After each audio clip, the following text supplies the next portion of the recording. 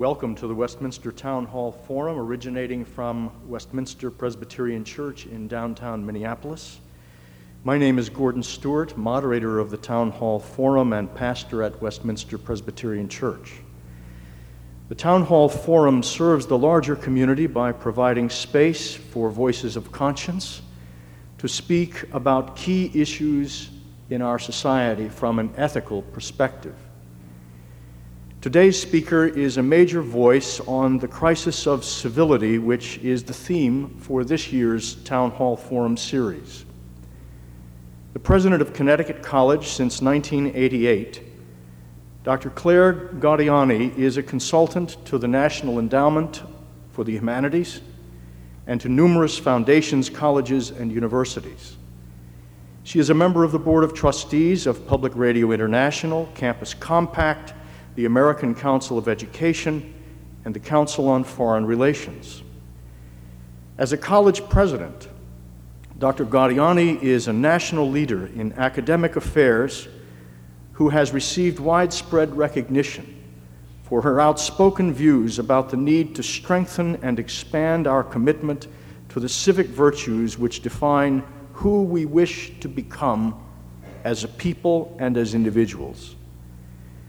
Her speech of May 1, 1993 at the University of Connecticut on developing global civic virtues was published in Vital Speeches of the Day for stimulating discussion about what she called the challenge to birth the civic virtues side of the social contract, the other pole of which is civil rights.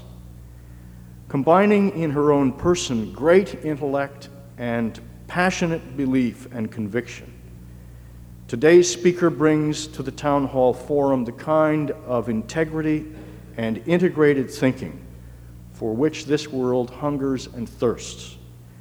Please welcome to the Westminster Town Hall Forum the president of Connecticut College, Dr. Claire Gaudiani, on the topic, In Pursuit of a Civil Society.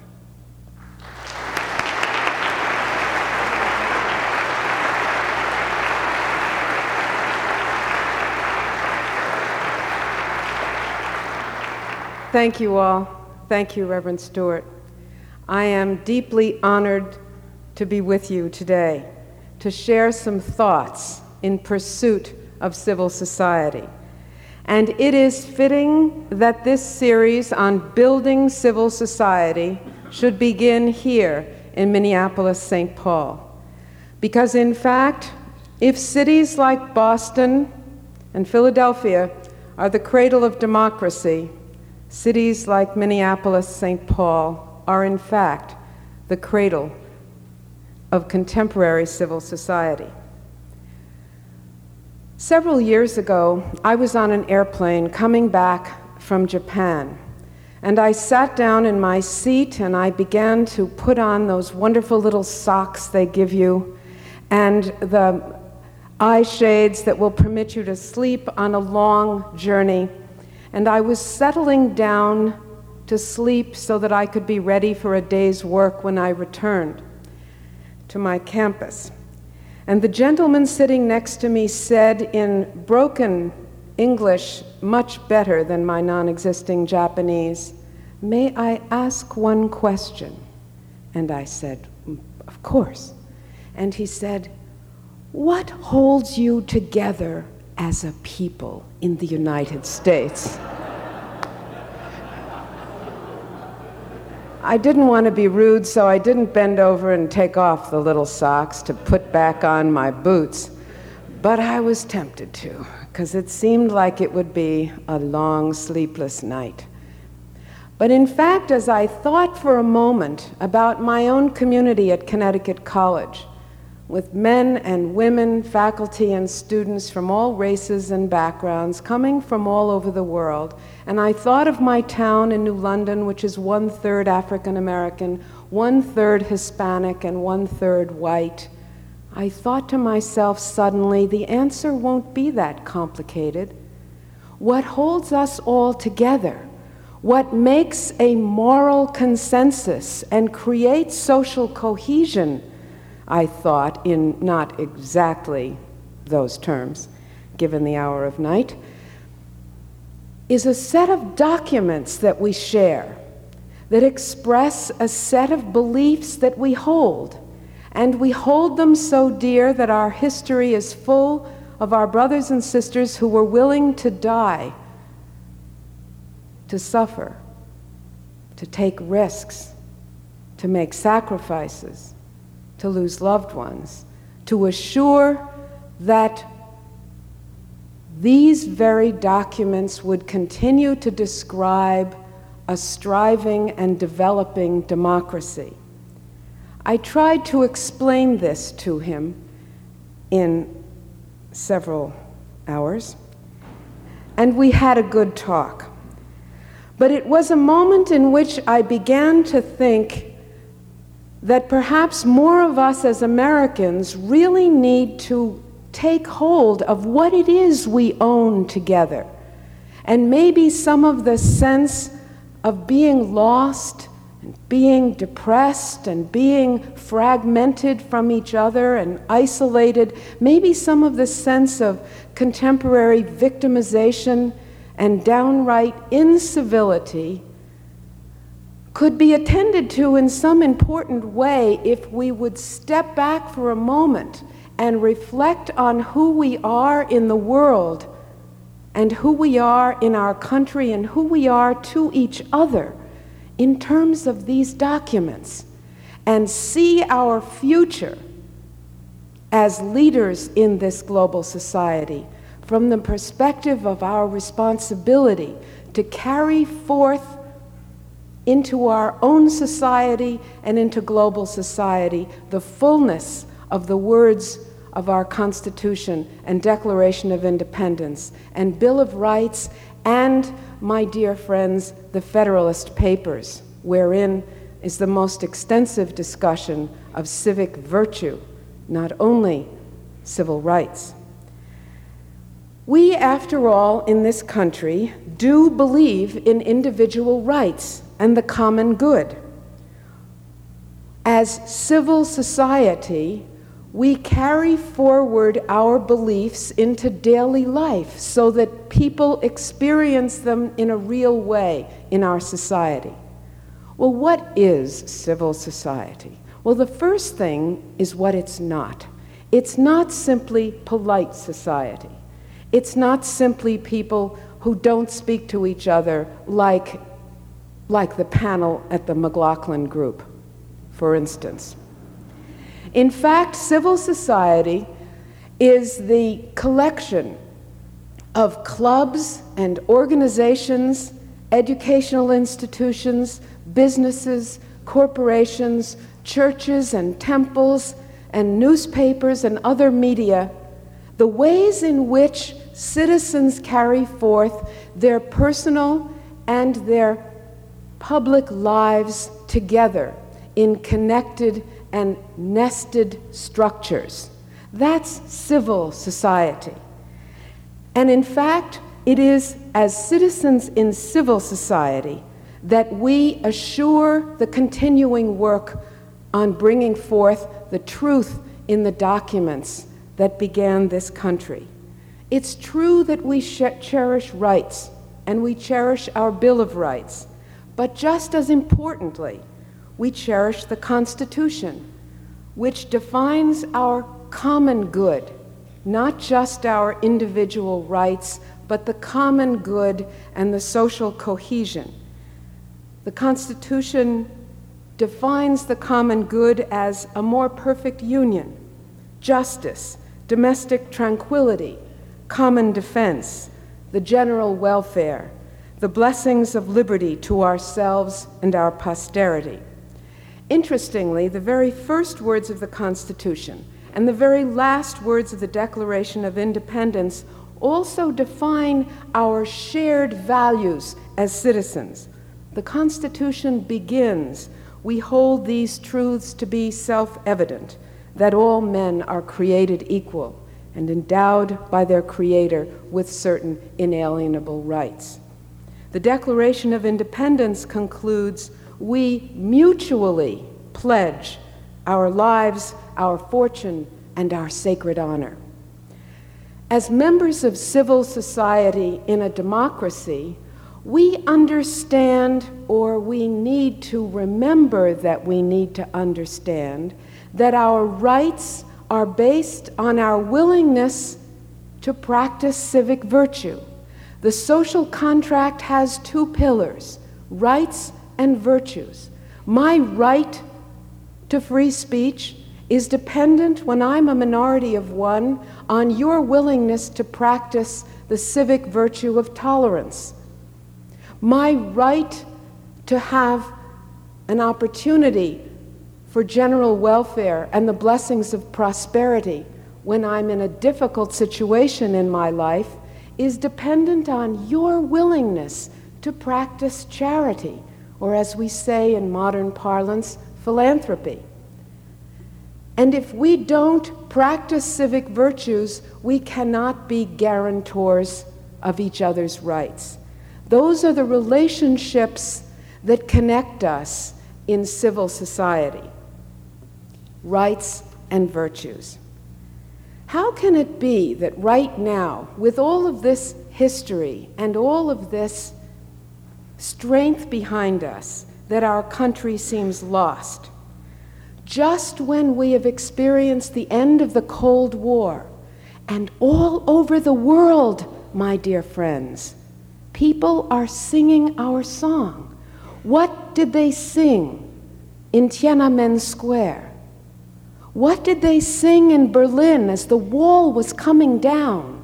What did the young people who stood in front of the White House in Moscow sing as they faced tanks from their own government?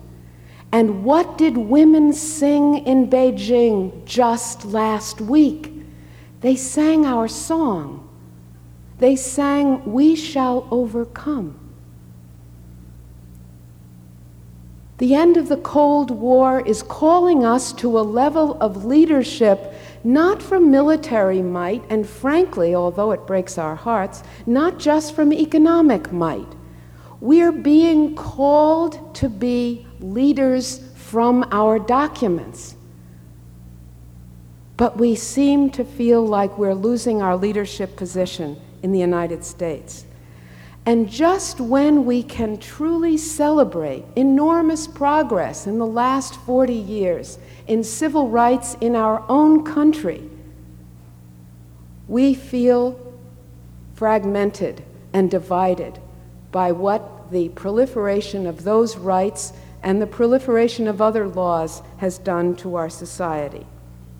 Just when the fullness of what Francis Fukuyama calls rationalizing modernism, the post-Enlightenment modern thinking that organizes contemporary structures in efficiency optimizing, strategic, management clear frameworks, just when all of this is creating the best quality of life for the highest percentage of the most diverse, best educated population in the history of the world, we feel badly about ourselves.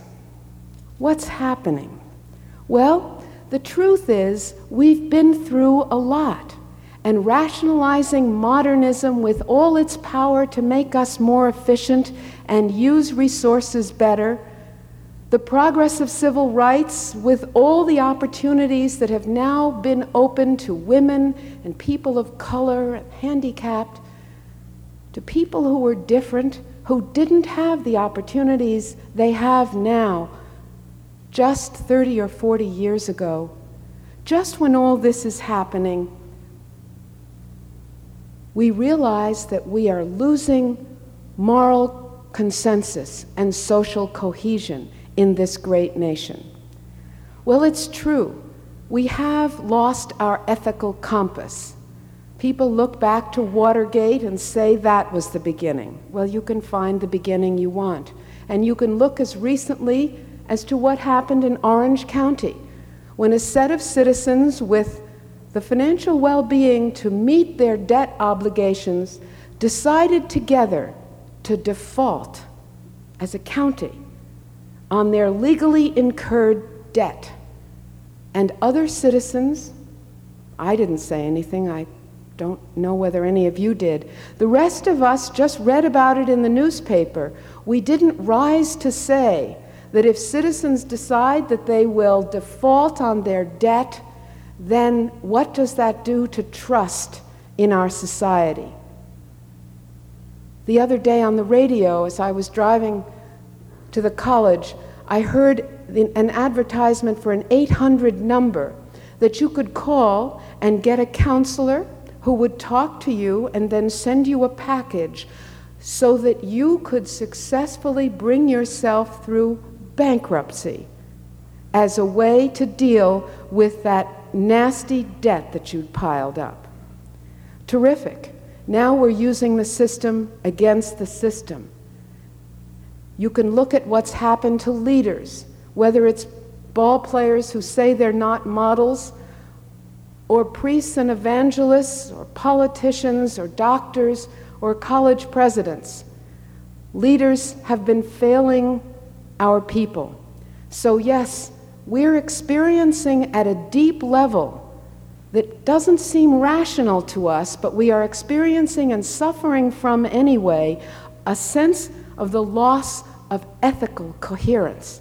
What do we believe in? Can we trust each other? Secondly, the proliferation of laws and rules and regulations and government intrusions into our lives has given us a sense of a reduction of social responsibility. Now, many of these rules and regulations were very important to bringing forth the society we're part of. But some of them are probably questionable. When the couple in Illinois left their children alone and went on vacation, they were appropriately reprimanded. And within 24 hours, there were 3 bills in the legislature in 3 different states making it illegal to go on vacation and leave your children alone. Do we need legislation to tell us these things, or do we need a moral consensus that affirms itself in the way citizens treat each other and rise to speak about abuses? Even more recently, some of you may remember the ad, quite inappropriate, I think, ad that Calvin Klein put out, in which young people were displayed in, frankly, probably inappropriate ways. And there was quite a brouhaha in the press. And Calvin Klein took a full-page ad in the New York Times and apologized, said they'd not intended the message that was being conveyed, and promised that the ads were pulled and would never come forward again. The following day, the New York Times had a small article on page 17 that said the Justice Department was going to look in to the possibility of law breaking by Calvin Klein because of this ad that they had put out. When in fact, we didn't need the government to intervene there. Citizens, acting as responsible members of civil society, had stepped forward to address the issue. So it's quite true that in the last 30 years we have gone law crazy. And of course, there's already an effort to correct this underway in our country. The Democrats are reinventing government, the Republicans are renewing America, and corporations are re-engineering and restructuring, and we're all about containing some of the bureaucratic superstructure that came along with important legislation in the last 30 years. But a third area that I think we've suffered from, while it brought forth much good, is social change. When you think about the numbers of opportunities granted to diverse people over the last 30 years, including changes in opportunities for women, this change is nothing short of revolutionary. It has been a quiet and peaceful, for the most part, revolution, but it has caused great pain and social dislocation and questions. And so, with new people at the table, it's true that we have an opportunity for the first time now to make a truly inclusive democratic society, but we have suffered to bring about the readiness for this moment. We are now ready to pioneer this first real democratic civil society, because now we have a society that is committed to assuring that both the children of sharecroppers and the children of shareholders will have opportunities to study in institutions of higher education, both public and private. That is not happening in all countries in the world. It is happening here because of our commitment to those documents where it says all men are created equal. And if that's the case, then here's the kind of education our young people ought to have access to. We have an opportunity now because of all we've suffered. And so it's very important. In fact, I don't think there's a more important piece of work going on anywhere than that we recognize the moment and prepare ourselves to vigorously engage in rebuilding the civil society in its personal dimension as well as in its modern rationalizing, systematizing dimension. What we need to do is to rethink the traditional structures that have held human beings in relationships with each other through millennia. In a wonderful book that I hope many of you will read called Trust, the Social Virtues and Economic Prosperity, Francis Fukuyama lays out a dynamic.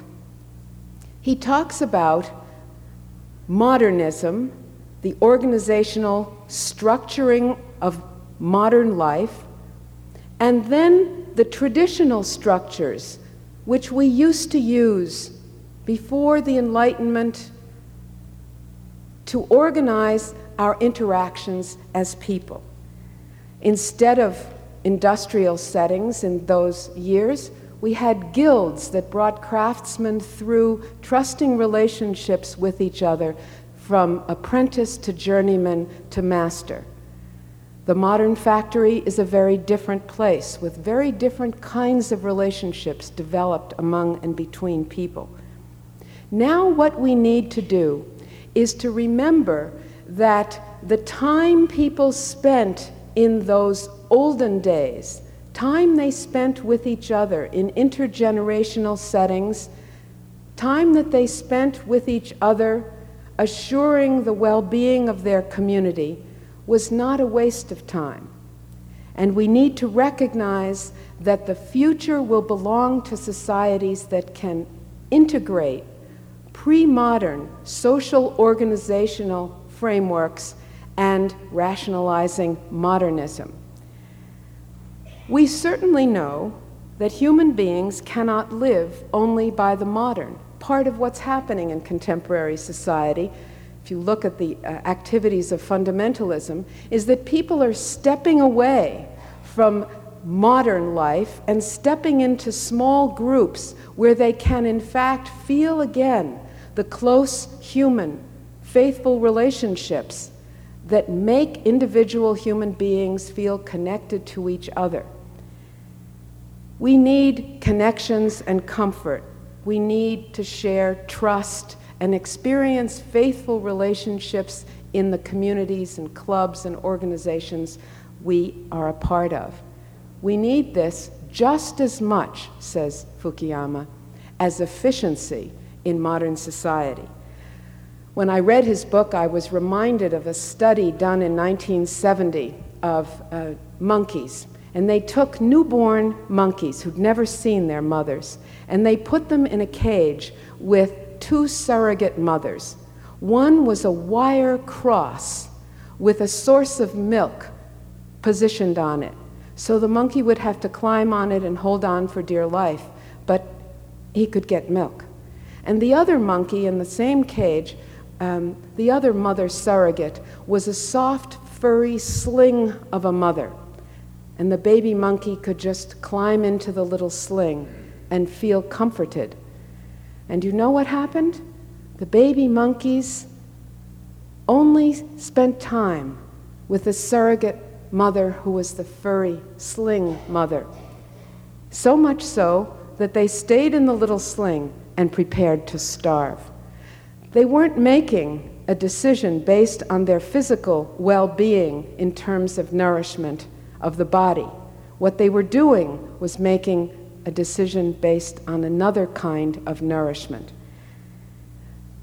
We have an opportunity now within our democracy and where our democracy has evolved to in the last 30 years to take our progress and now go back and restructure civil societies in the most heterogeneous culture that is a democracy. The high trust cultures that Fukuyama speaks about in both Germany and Japan are homogeneous cultures. We are a heterogeneous society, and our challenge is to build civil society using the diversity among us as a rich resource. And this will take different kinds of thinking, more generosity, willingness to work with people, not simply for them or on their behalf. We have to be people who understand the relationship between the modern and the pre-modern. We need to do this not only because our democracy is in jeopardy from flying apart into fragmented groups, as Jean Bethke Elshtain proposes in a wonderful book called Democracy on Trial. But we must also do this because our very economic well-being is dependent on the strength of our civil society. Robert Putnam, in another excellent book called Making Democracy Work, did a study of Italy over hundreds and hundreds of years. And what he discovered surprised even himself. He discovered that it was not the wealthy provinces that developed strong civil societies, organizations of citizens working on behalf of the common good and economic prosperity. It was not the wealthy societies that developed civil society. It was the provinces that developed strong civil society that became economically prosperous. So that in fact, perhaps what our research colleagues are telling us is that the future of our economic prosperity, as well as the future of democracy, depends on our ability to rebuild the civil society that some people will tell you once existed in this country. And it did, in small, homogeneous pockets, perhaps even in Lake Wobegon. But in fact, nowhere has there been the development of a strong civil society in a strong, heterogeneous population. This, my dear friends, is our work. And I would tell you that Americans are fit for this work. We, all of us, come from people who arrived here by dint of great sacrifice and pain. They put their children in the bellies of ships, whether voluntarily as pilgrims or involuntarily as slaves. And they came here and made this country. And others put their children in the bellies of covered wagons and set off across this country and encountered families who themselves, Native Americans, would suffer in terrible conflicts to transform the land, both for good and for ill. We are people who know how to be pioneers. The problem for us in the 1990s is we don't understand our task. Because you see, it's not geographical space that we need to settle now. It is, in fact, social and moral and psychological and spiritual space. And we can't see it, but we know we're lost. Well, our colleagues who have been about doing this research for us can show us what we need to do. We need to rebuild trust. We need to settle the psychological and social and moral and spiritual space of this country with all the people at the table. What a glorious task. We can do that with all we have at our command on the material level, with all the education and the health, with our documents to guide us, which we hold together, whether we came here 400 years ago or 300 years ago, or like my grandfather from Italy 100 years ago. We can do this because of what we believe together, but we must get about the task. I think we need to do 5 specific things. I think we need to build trust by spending more time with each other.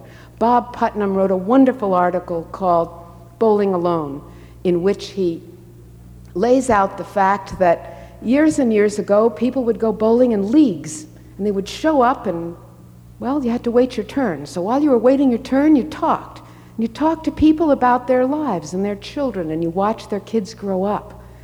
And you won or you lost, but mainly you were with people.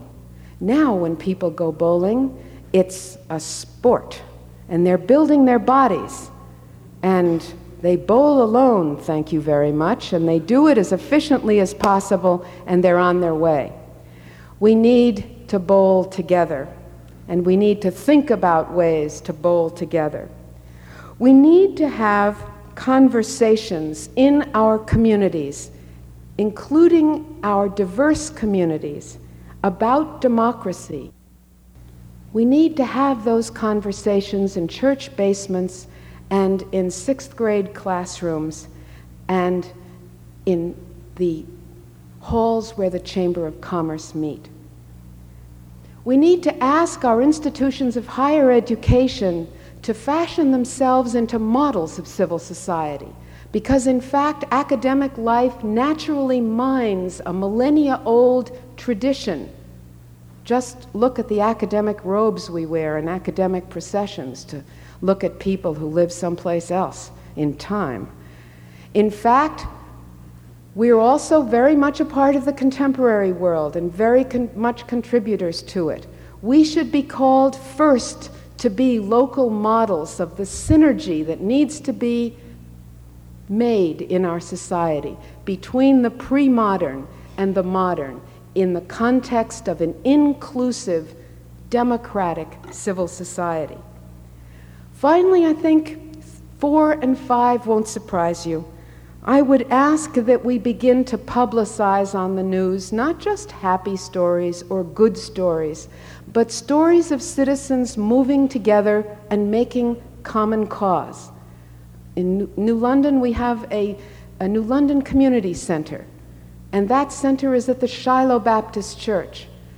And the Hispanic community and the Jewish community and the African American community and the Irish and the Italian communities worked with the college and other local organizations to make that community center strong, and it was at Shiloh. We didn't say if it's at Shiloh, it's yours. If it's on government city land, then it's ours. We worked with each other. We need to publicize those stories so that we understand what we mean by civil society working in an inclusive democratic environment. And finally, I would ask the media as well to bring us stories from third world settings where people are in fact taking our documents and imagining what we're doing. And you know what they're doing? They're recreating New England towns. They're doing the equivalent of barn raisings with each other. They're making democracy from the grassroots up. I would conclude by telling you that this is, in fact, America's shining moment.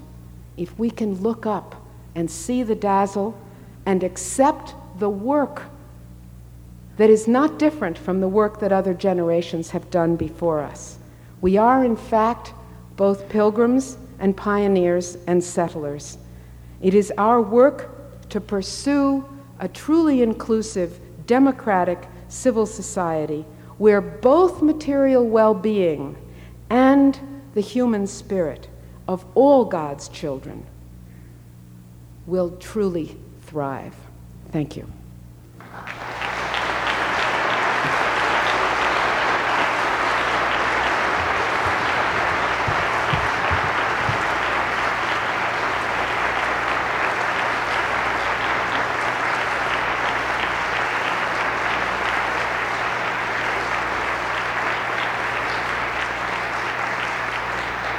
Thank you, Dr. Gaudiani. You are listening to the Westminster Town Hall Forum, originating from Westminster Presbyterian Church of downtown Minneapolis. Today's speaker is Dr. Claire Gaudiani, who has just spoken on the subject, In Pursuit of a Civil Society. Dr. Gaudiani is president of Connecticut College. While the ushers collect the questions from those here in the audience, those of you on the radio listening audience may call in a question by dialing 332-3421. 332-3421. Dr. Gaudiani, you speak of the challenge to integrate the modern and the pre-modern or traditional. You are the president of a college with about 3,000 people.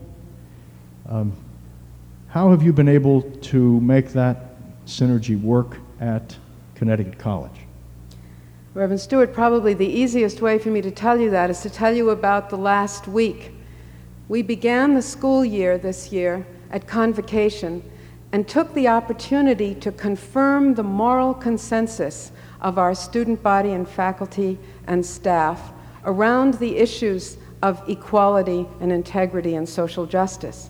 And what we did was we conferred an honorary doctorate to Dr. Robert Coles and to the woman who was the little girl who walked up the stairs by herself into France School and, surrounded by federal marshals, integrated that school in New Orleans. Mrs. Bridges is a very impressive person. She was followed by a gospel choir who reminded us of our important roots in the civil rights movement. That moment was a moment of moral consensus and social coherence for the whole campus. A couple of days later, we were informed that the rationalizing, systematizing, strategic planning, resource optimizing side of the college had just succeeded in placing us on the top 25 list in the U.S. News and World Report, and we had an all-campus gathering to celebrate both modernism and pre-modern social coherence. Someone asks you to speak to the problem that arises when we shall overcome threatens and fragments society. How does a civil resolution of disparate interests occur? We need to keep coming back to the central documents and be patient with each other. When colleges and universities first began to invite larger numbers, for instance, of African American students and other students of color to campus, there was a tendency for them to fragment and to factionalize. But actually what they were doing was finding common ground with each other because they didn't trust. And so we needed to make sure that they could trust the rest of the community.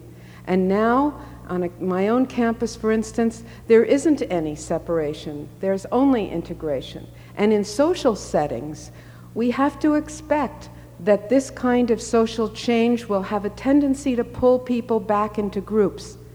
But citizens with strong moral convictions won't be put off by that or made angry. They'll keep coming faithfully back to reassure those who feel threatened that this is a change meant to be because of the documents that hold us together as Americans. Someone says the authors of the Declaration of Independence, the Constitution, and the Federalist Papers shared a common sense of civil society and moral order. Many say today that such a shared common sense does not exist in our multicultural society. Why do you believe that the texts of the 17th and 18th century social thought will work for us today?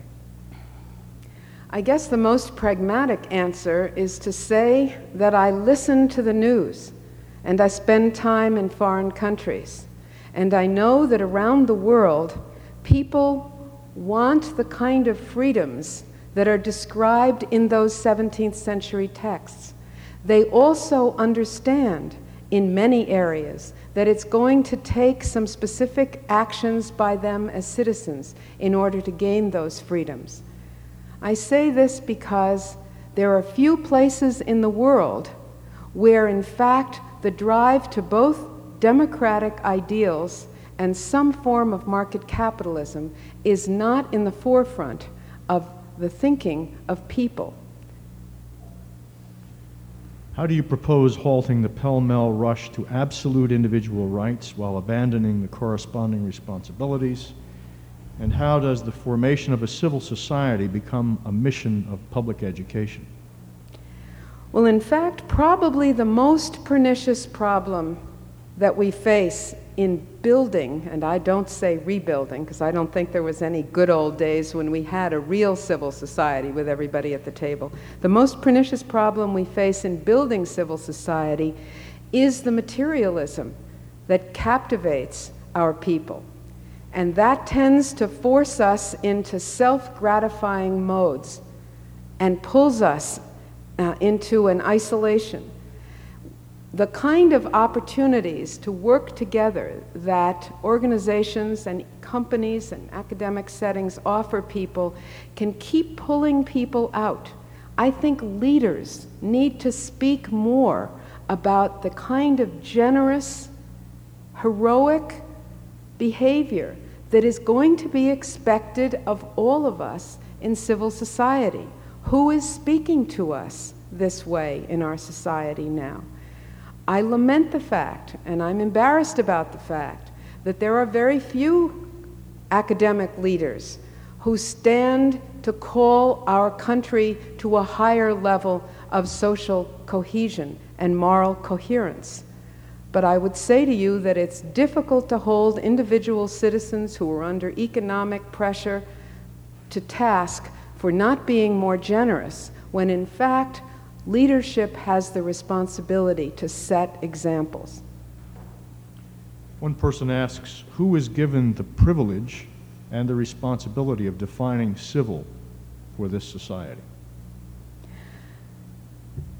Civil society is defined by the virtues that the citizens are willing to practice.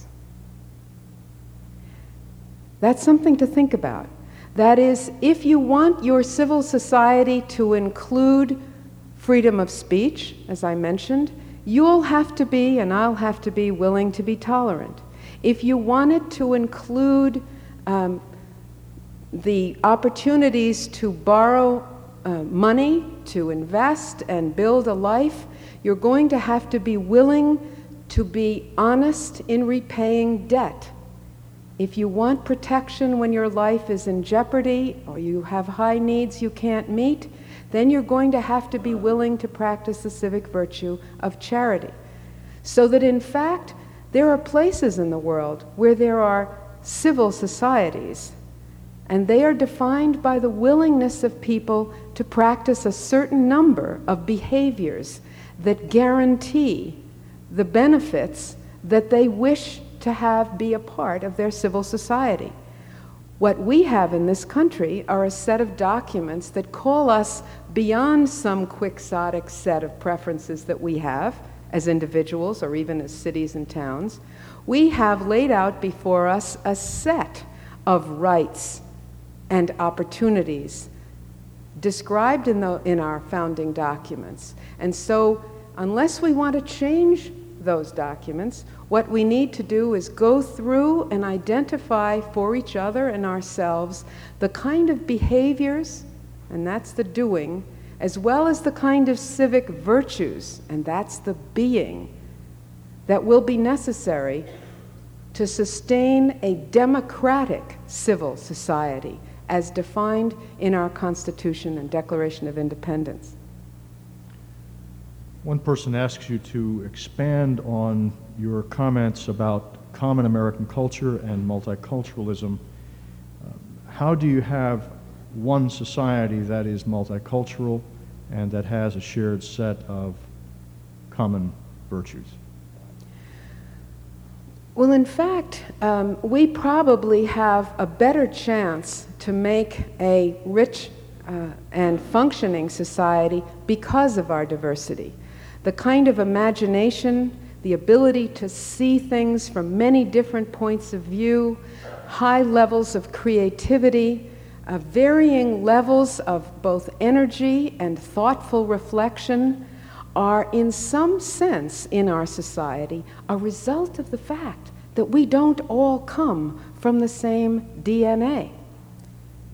And in fact, biologically, the only reason all of us are still here and that there's life on the planet is because of biodiversity, so that in fact the perpetuation of life forms at all is based on the fact that there will be transformations of DNA, of genetic material that will be changing with its environment and optimizing its opportunities.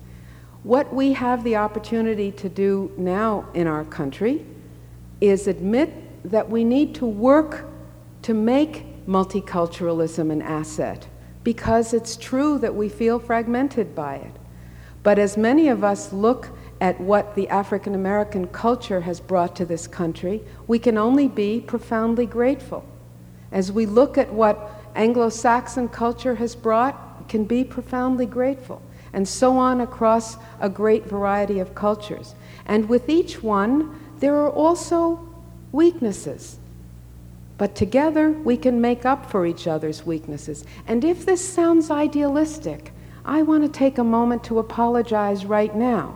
But then I want to ask Thomas Jefferson and Benjamin Franklin and a whole set of other people to apologize with me for idealism. Thank you.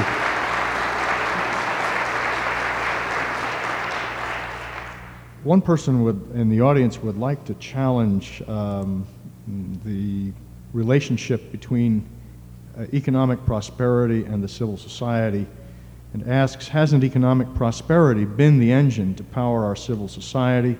And with the American dream fading for so many, is not this the source of the breakdown of a civil society? That's a question with a very long and complicated answer. In fact, American prosperity is very much linked to civil society and always has been. What has occurred in the last 50 years, in fact, even in the workplace, is that in an effort to get increasingly high levels of efficiency out of workers, just for instance, work became more and more depersonalized. People had less and less of a stake in the work and the workplace. And union contracts grew to be the size of the Manhattan phone book. Those are pieces of evidence of a breakdown in civil society in a company, a breakdown in trust. What we're really seeing as we watch a kind of a weakening in some areas in our own economy is the fact that civil societies and the values of trust and faithful relationships have been more and more attenuated and weakened as the economy has become more complex. That's what, for instance, would even give someone the idea that they could decide to default on a debt and be proud of it. That's the sign of a breakdown.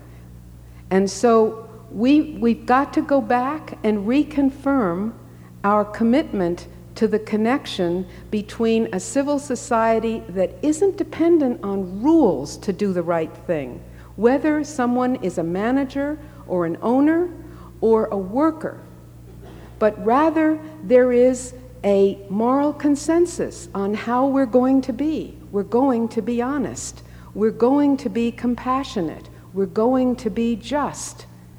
You can't legislate that. You can only encourage it. And it has been weakened through the last 50 years, and it must be strengthened now, and our economic prosperity relies on that.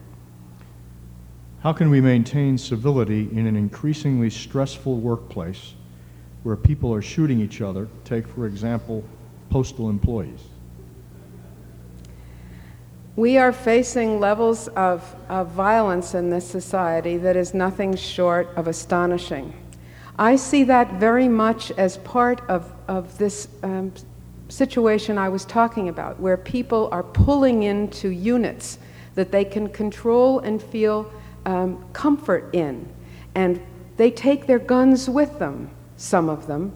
And when the law doesn't seem to be working for them, they take their guns out on the street because they don't feel the system is working for them. They don't feel a faithful relationship with others and with the society they're a part of. These are symptoms of the breakdown in civil society.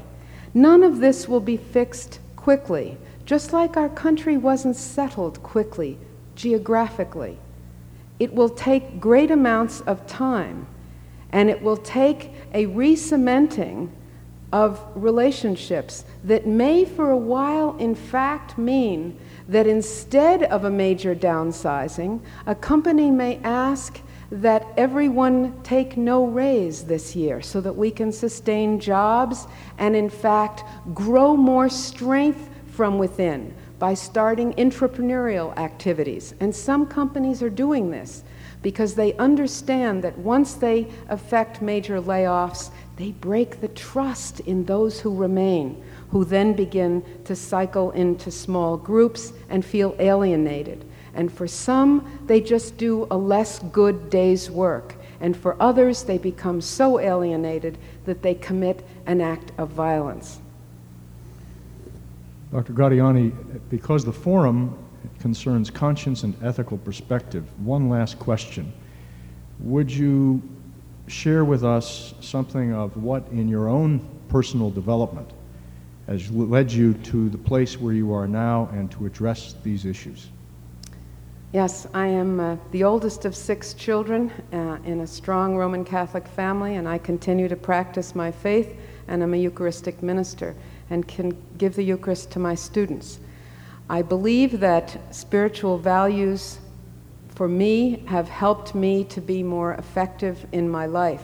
I never preach to students about being religious, but I try to call out of them a consideration, an exploration of the importance of the human spirit. I come from a family, though, which has been doing this for generations. When my grandfather arrived here as a boy of 9 and wanted to be a doctor, and he pursued that dream, although his parents weren't even in this country.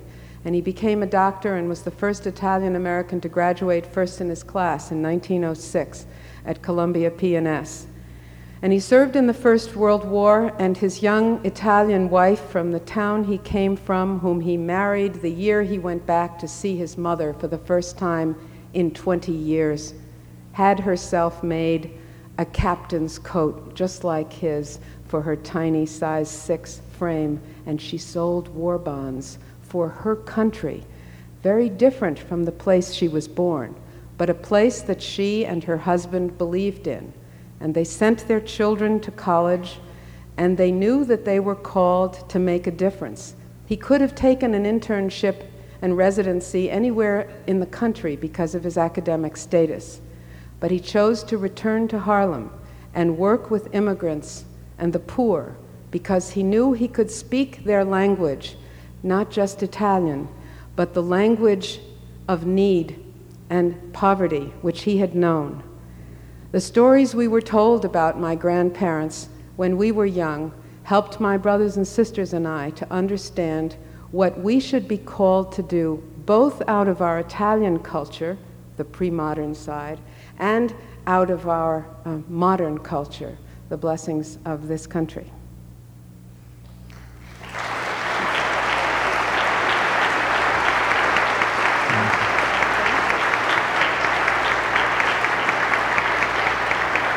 Dr. Gaudiani, we thank you for being here today and for sharing with us and for calling us into this new space with boldness and with courage and with trust in one another and in the larger powers around us and within us.